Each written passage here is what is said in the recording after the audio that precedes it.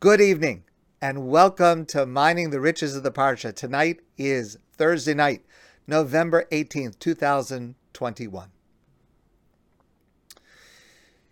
The beginning of our Parsha, Vayishlach, Yaakov is preparing for a reunion with Esav, his brother, after being separated for over 20 years. And Yaakov is concerned about how this reunion is going to go. And as part of the strategy, Yaakov does the following. Vayikach min haba biyado mincha le'esav achiv. He starts with a gift, which, by the way, is very good advice. Just almost any situation, start by giving a gift. Things will usually go much better. So, before they meet, Yaakov sends gifts through messengers to his brother Esav. They have not yet approached each other. They're at a distance. So he sends these gifts. And he takes goats and camels and cows and donkeys and all of this stuff, which is very, very valuable and very important, very good stuff. Vayitem biyad avadav, and he gives all of this livestock, these gifts, these presents, to his servant. And he tells them, to his servant, take this to Esav and tell him it comes from me, Yaakov. And listen to the instruction he gives. Vayitzaves harishon lemor, and Yaakov instructed the first messenger, the one who was going to approach Esav first. He instructed this messenger as follows: Ki yifgashcha Esav achi. When you will meet my brother Esav, usha'alcha lemor, he is going to ask you the following questions. He's going to ask you, Lemi ata, to whom do you belong? Va'ana selech, where are you going? Ulemi ele lefanecha, and what is all of this that you have with you?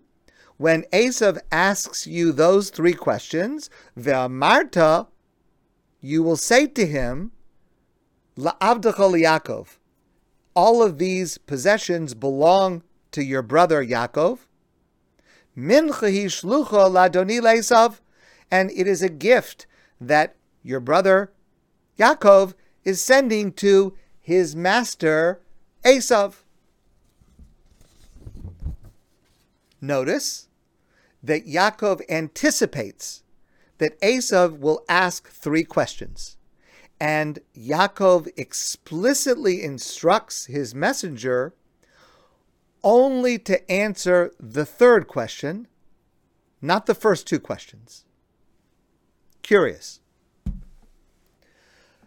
This passage is one of the bases for a classic essay written by the Rav Yosef Soloveitchik, of blessed memory.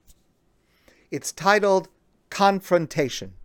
It's a very famous essay. It is the Rav's major statement about the role and place of Jews in the modern world. So first he reflects on a more general insight that's based on an earlier passage in the Torah. I've mentioned this idea to a number of you before.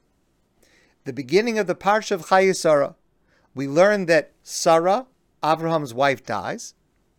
Abraham has to purchase a field in order to bury Sarah, a burial place. And so Abraham goes to the people, Bnei Ches, the people of Ches, the people living in this area of what we know as Hebron today. And he asks to purchase a field in which to bury his wife.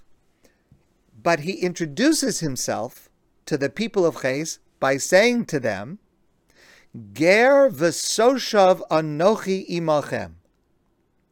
I am a stranger resident among you.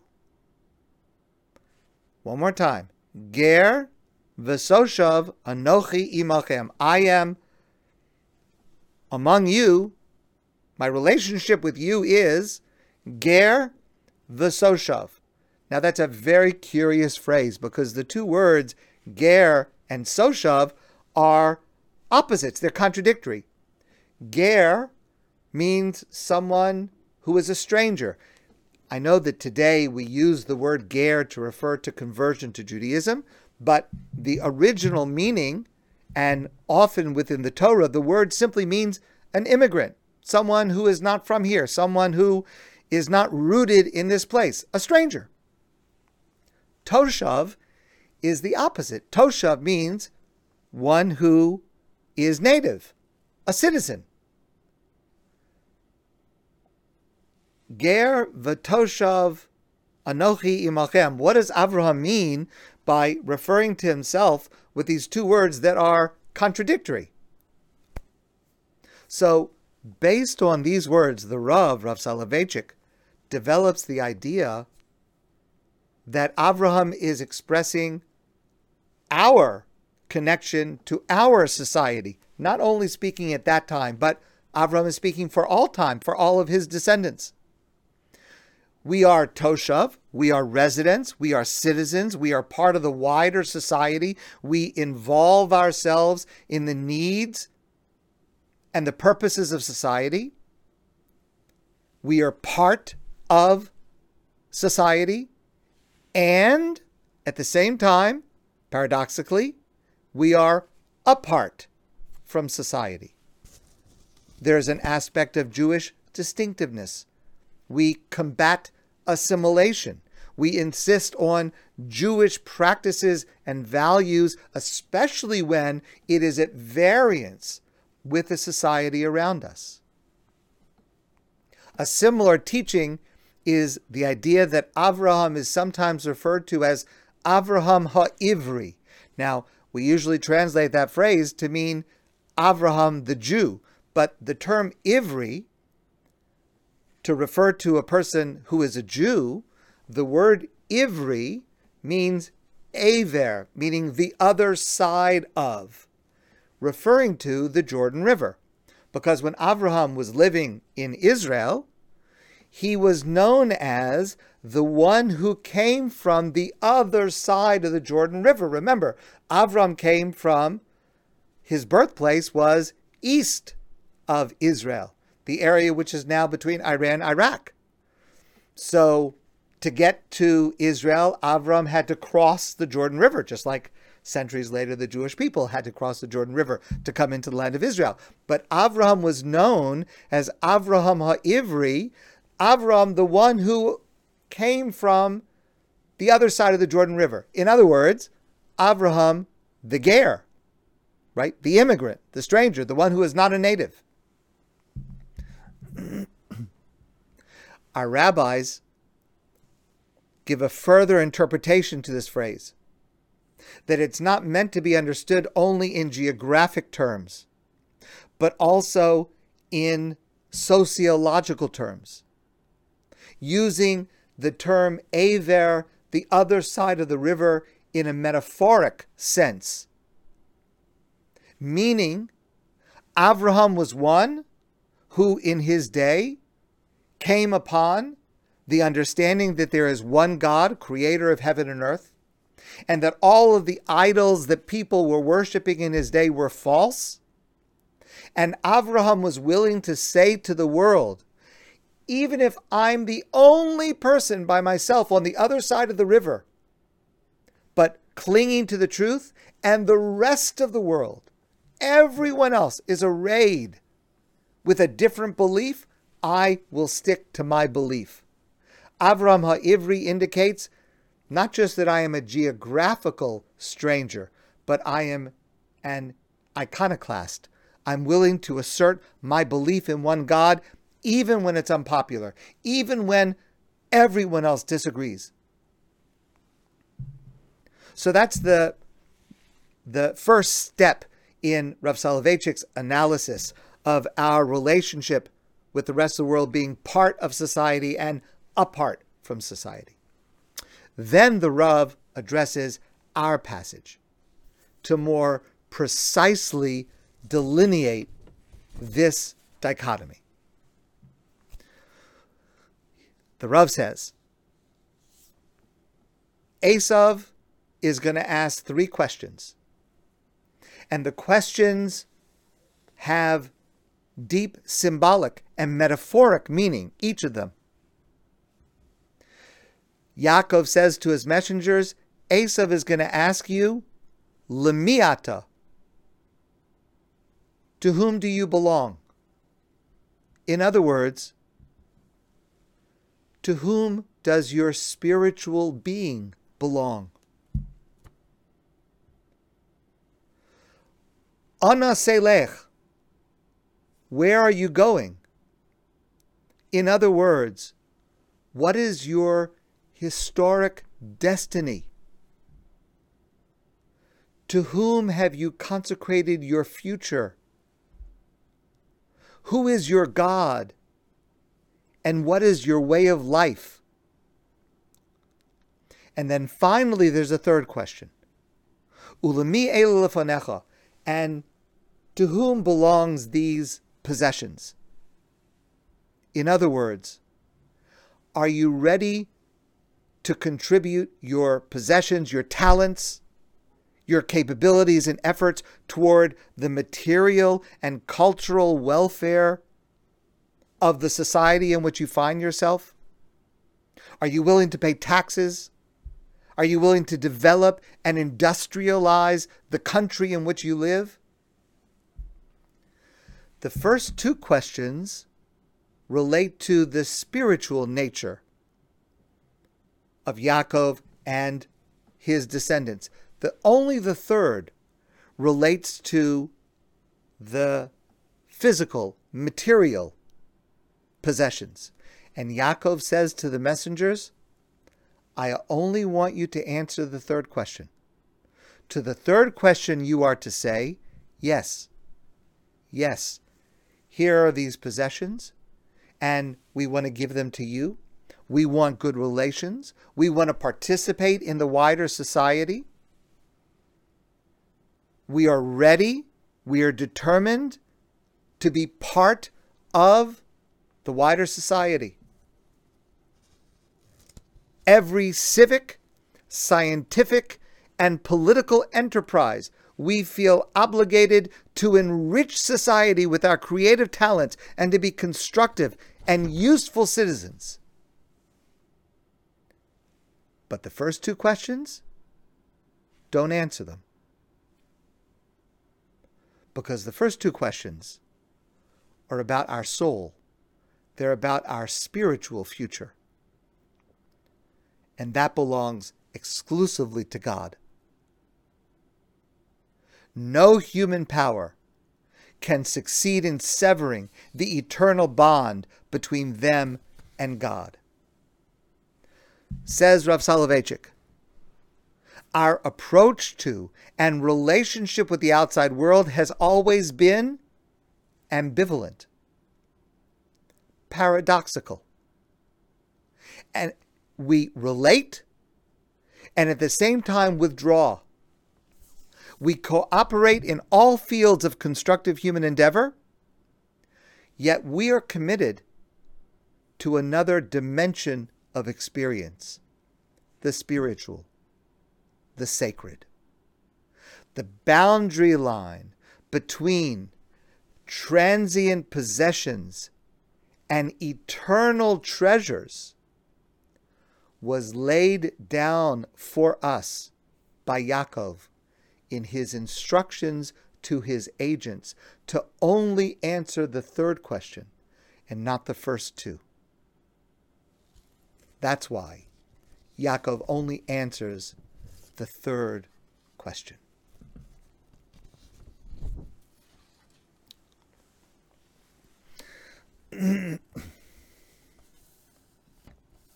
I learned something astonishing from Sivan Rahav Meir. Okay. I want to hold this up to the screen. I know you can't answer me. I won't hear you, but does anybody know what this is? Okay. This is how to write Judaism in Chinese. That's it.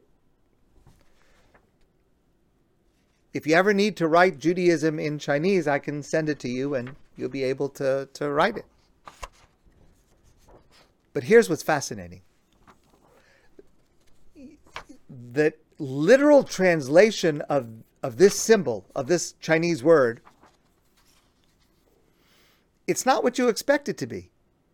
It doesn't translate as the people of the book, or the people of Abraham, or the people of Israel, or the servants of God, or anything else that you might expect. Literally, the way that symbol translates is the religion of the removed sinew. That's what we Jews are called in Chinese. We follow the religion of the removed sinew.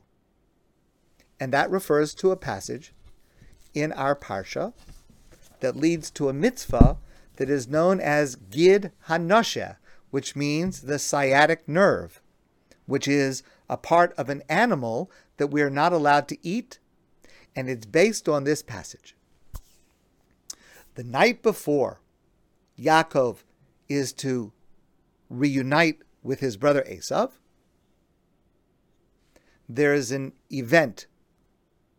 Vayeyavek ish imo, and a person, a man, wrestled with Yaakov during that night. Now, we don't know who this ish is.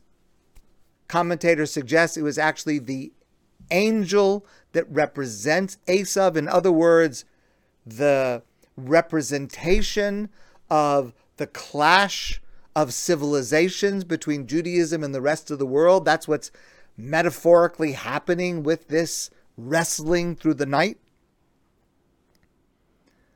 Vayeyavek ish imo ad alos hashachar. They wrestled with each other until the break of dawn.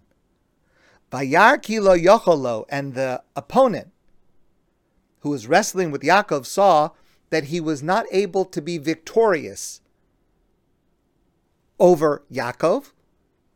Vayiga b'kaf Yerecho, and so this person, this angel, this malach, whatever it is, wounded the joint of Yaakov's hip,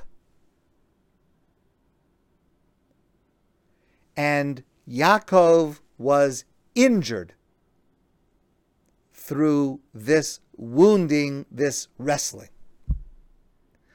Vayomer, so then this, whatever it was, says to Yaakov, Lo Yaakov yeomer od shimcha, your name will not be Yaakov, ki im Yisrael, but from now on your name will be Yisrael, Israel.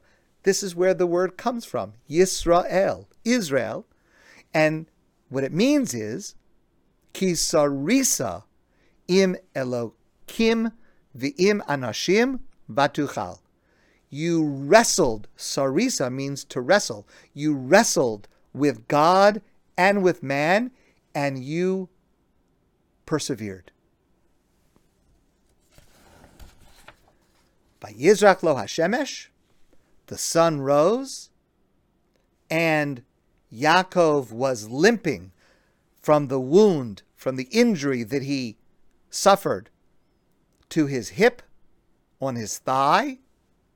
Al kain lo yochlu b'nei Yisrael es gid hanosheh asher al kaf hayarach. Therefore, the Jewish people who keep kosher do not eat the part of the animal that includes the sciatic nerve, which is the nerve that passes over the hip joint, which is where Yaakov was injured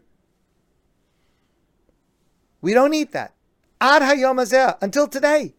Right now, today, if you go to the butcher shop, a kosher butcher shop, you will not be able to buy meat that has the gid hanosha, the sciatic nerve.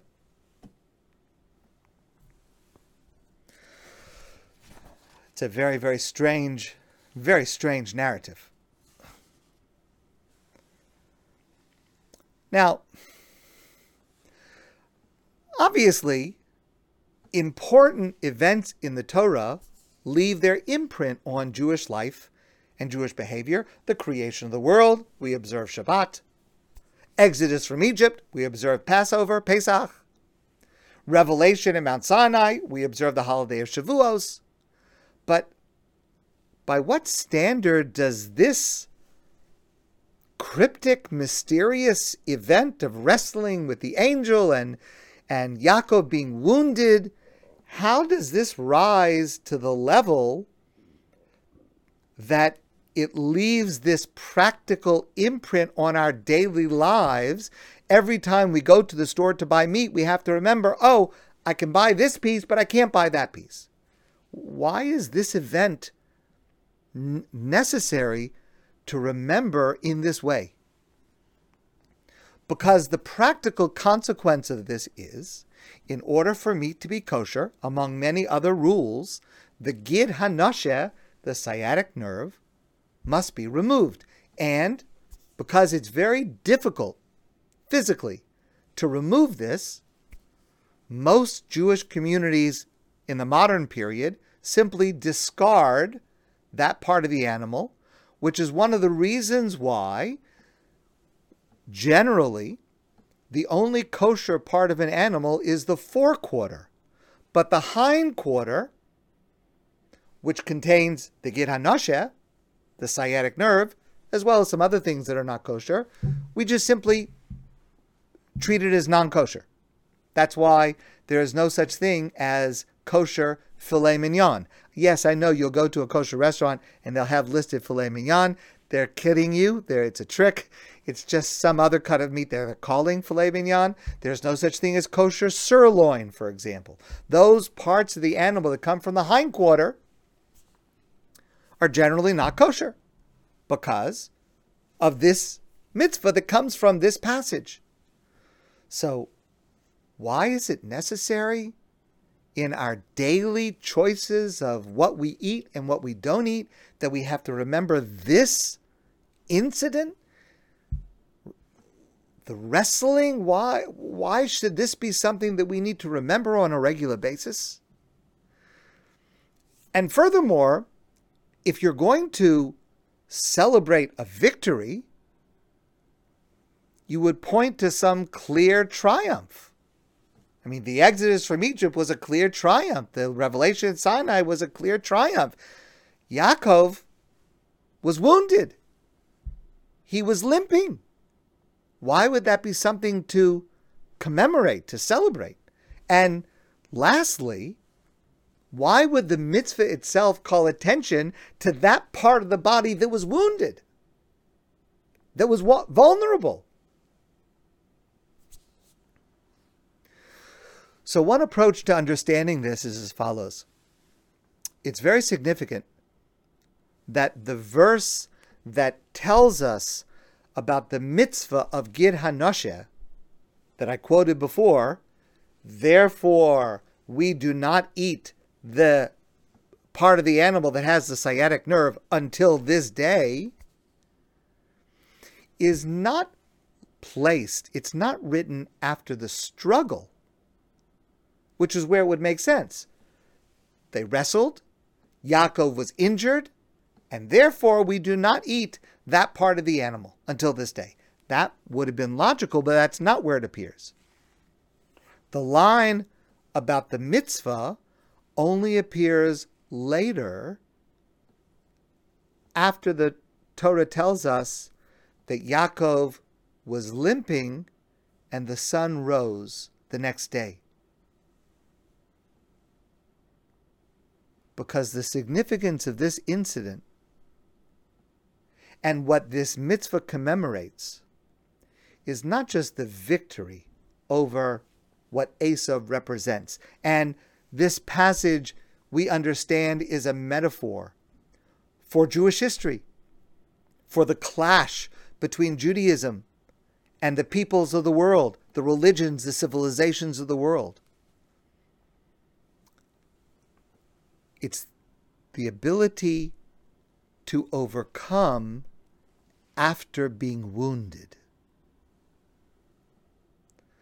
That's what is significant.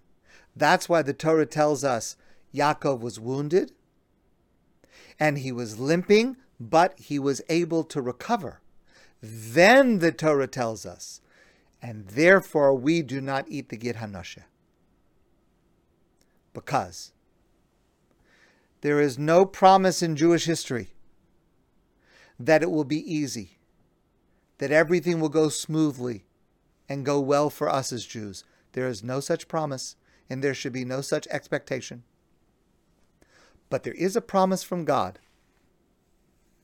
that no matter what happens, we will survive, even if we're limping.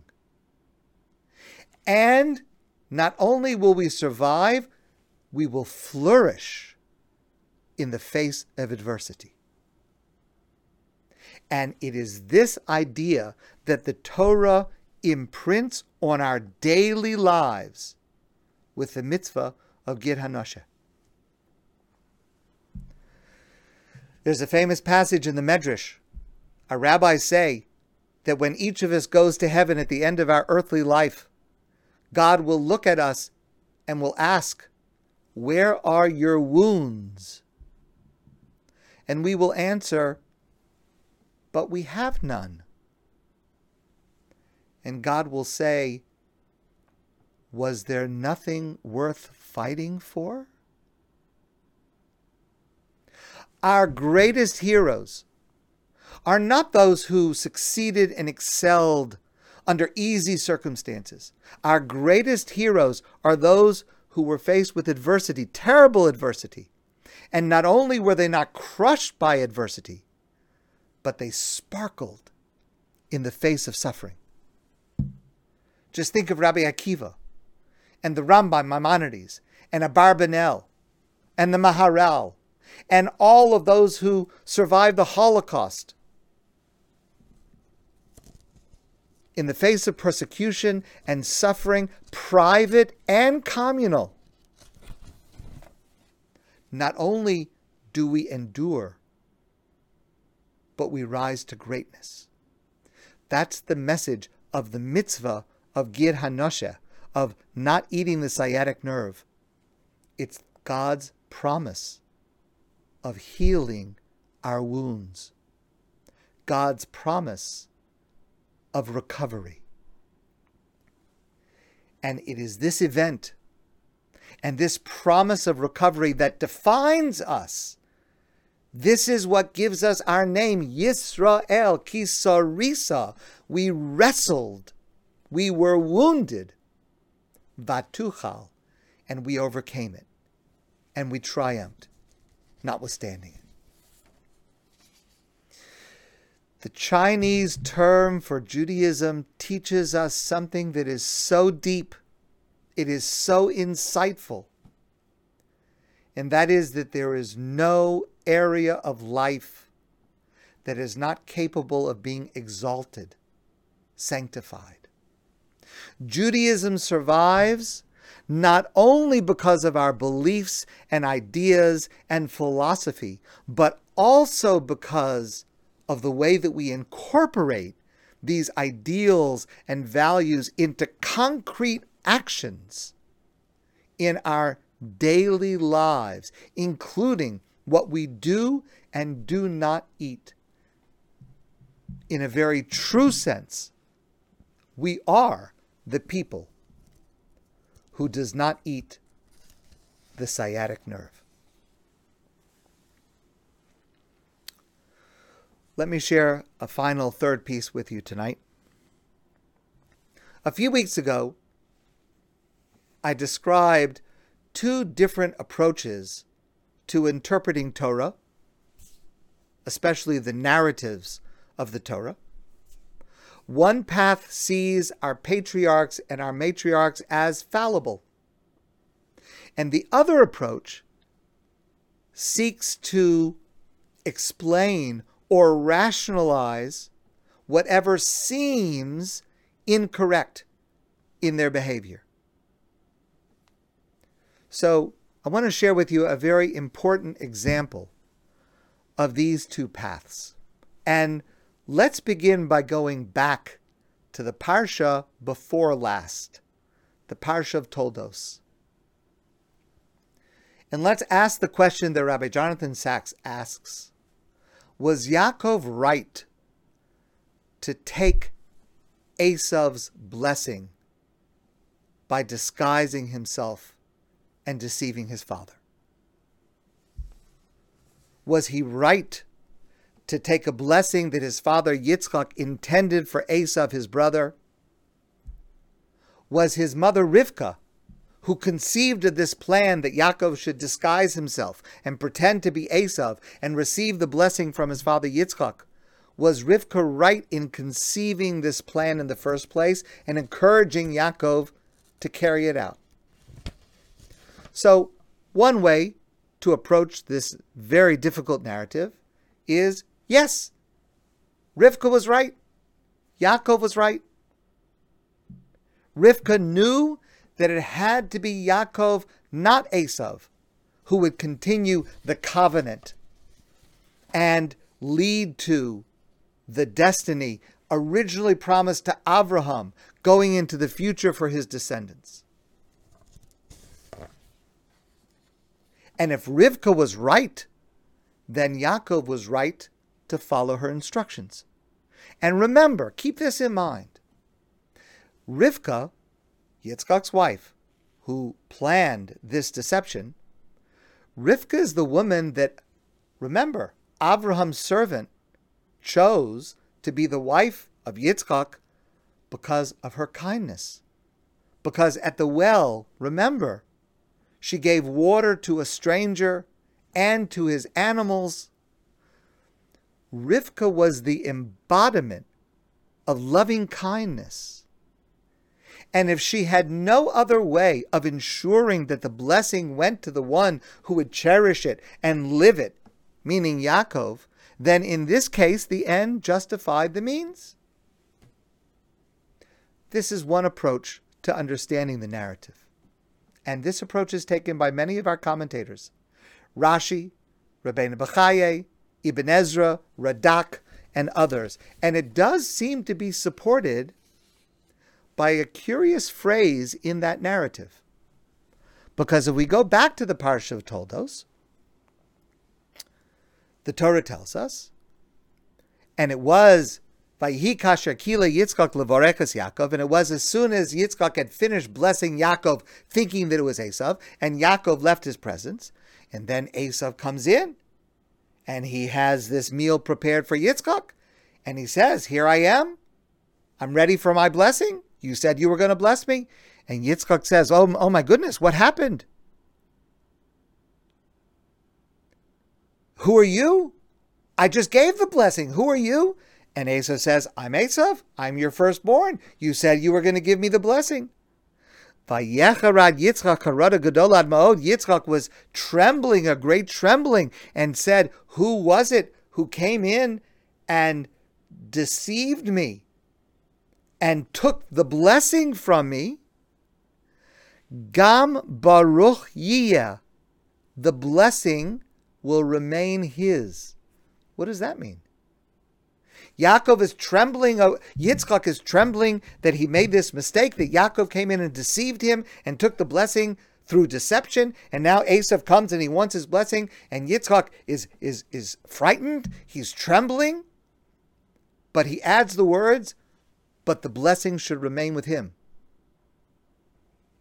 Well, maybe that seems to indicate that amidst the trembling and amidst the deception, Yitzchak realized that it was correct that Yaakov should receive this blessing. Maybe that supports this first approach. However, that's not the only approach our commentators take. There's another group of commentators that asks us to consider the consequences for Yaakov of his deception of his father. Immediately after that happened, Yaakov had to run away from home. He had to stay away from home for over 20 years. He went to his uncle Lavan's house. He was supposed to marry Rachel. Lavan acts in a deceitful manner to Yaakov. And though Yaakov thought he was marrying Rachel, it turns out that he was actually married to Leah, her sister. And remember, Yaakov says to Lavan when he realizes that Lavan tricked him, Yaakov says, Lama rimi sani, why did you deceive me? Which is amazing because rimi sani, this word deception, is exactly the word that Yitzchak had used about what Yaakov did to him. And listen to what Lavan answers Yaakov. It is not done in our place to put the younger before the elder, meaning Leah was the older sister. It's not right that you should marry the younger sister. You should marry the older sister. The older sister should get married first. But listen to the deeper meaning of those words, and it's not even clear that Lavan understood himself the deeper meaning of his words. It's not done in our place for the younger to take the place of the older. Those words are a direct rebuke to what Yaakov had done. He had taken, as the younger brother, he had taken the place of his older brother Esav in deceiving their father to take the blessing that Yitzchak was going to give to Esav. And the result of this deception brought grief for the rest of Yaakov's life. There was tension and jealousy between Leah and Rachel. We discussed that partially last week. There was hatred between their children. Yaakov gets deceived again, which we'll learn soon in the Torah, this time by his sons, when they come to him with Yosef's blood-stained garment and say to him that Yosef was killed when in fact they had sold him into slavery to Egypt. Yaakov was not able to be together with his own son Yosef, his beloved son Yosef, for 22 years. Rav Yehuda Amital says Yaakov pays a price for his actions regarding the attainment of the birthright. To quote Nechama Leibovitch, the vicissitudes of Yaakov's life teach us at every step how he was repaid measure for measure for taking advantage of his father's blindness. Rabbi Jonathan Sacks suggests that Yaakov eventually came to understand this during his wrestling with the angel. That's what that was about. And it is this understanding that sets the scene for the reunion of Yaakov and Esav in our Parsha. Because what is really happening in this narrative in our Parsha is that Yaakov is giving back the blessing to Esav. He's saying, I was wrong to deceive our father. I was wrong to take the blessing from you. I'm giving it back to you. And the amazing thing is that the Torah actually says these words. But if we're not looking for it, we might not focus on it. But listen carefully. Yaakov and Esav finally meet. There is this reunion. And Yaakov says the following words: Kach na es birchasi asher huvas lach. Please accept the blessing, birchasi, accept the blessing that I am bringing to you. What does that mean? Please accept the blessing that I'm bringing to you. Of course, in simple terms, he's referring to this gift, which we discussed a little bit earlier, all of the presents that he is presenting to his brother. But what's happening on a deeper level, he's giving back the bracha. He's giving back the blessing. Yitzchak blessed me through deceit, with material plenty, with the fat of the heavens and the dew of the earth. Esav, 22 years later, I'm giving it back to you. Take the cows, take the donkeys, take the camels, everything that my father blessed me with, I'm giving it back to you. In other words, Rivka and Yaakov made a mistake. And what we have in our parsha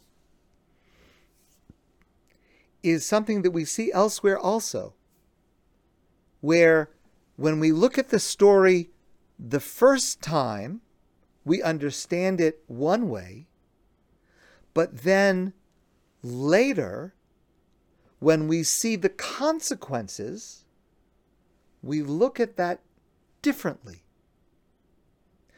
Yaakov, and certainly Rivka, thought that they were acting properly. But the way things work out, it became clear to Yaakov that he had made a mistake.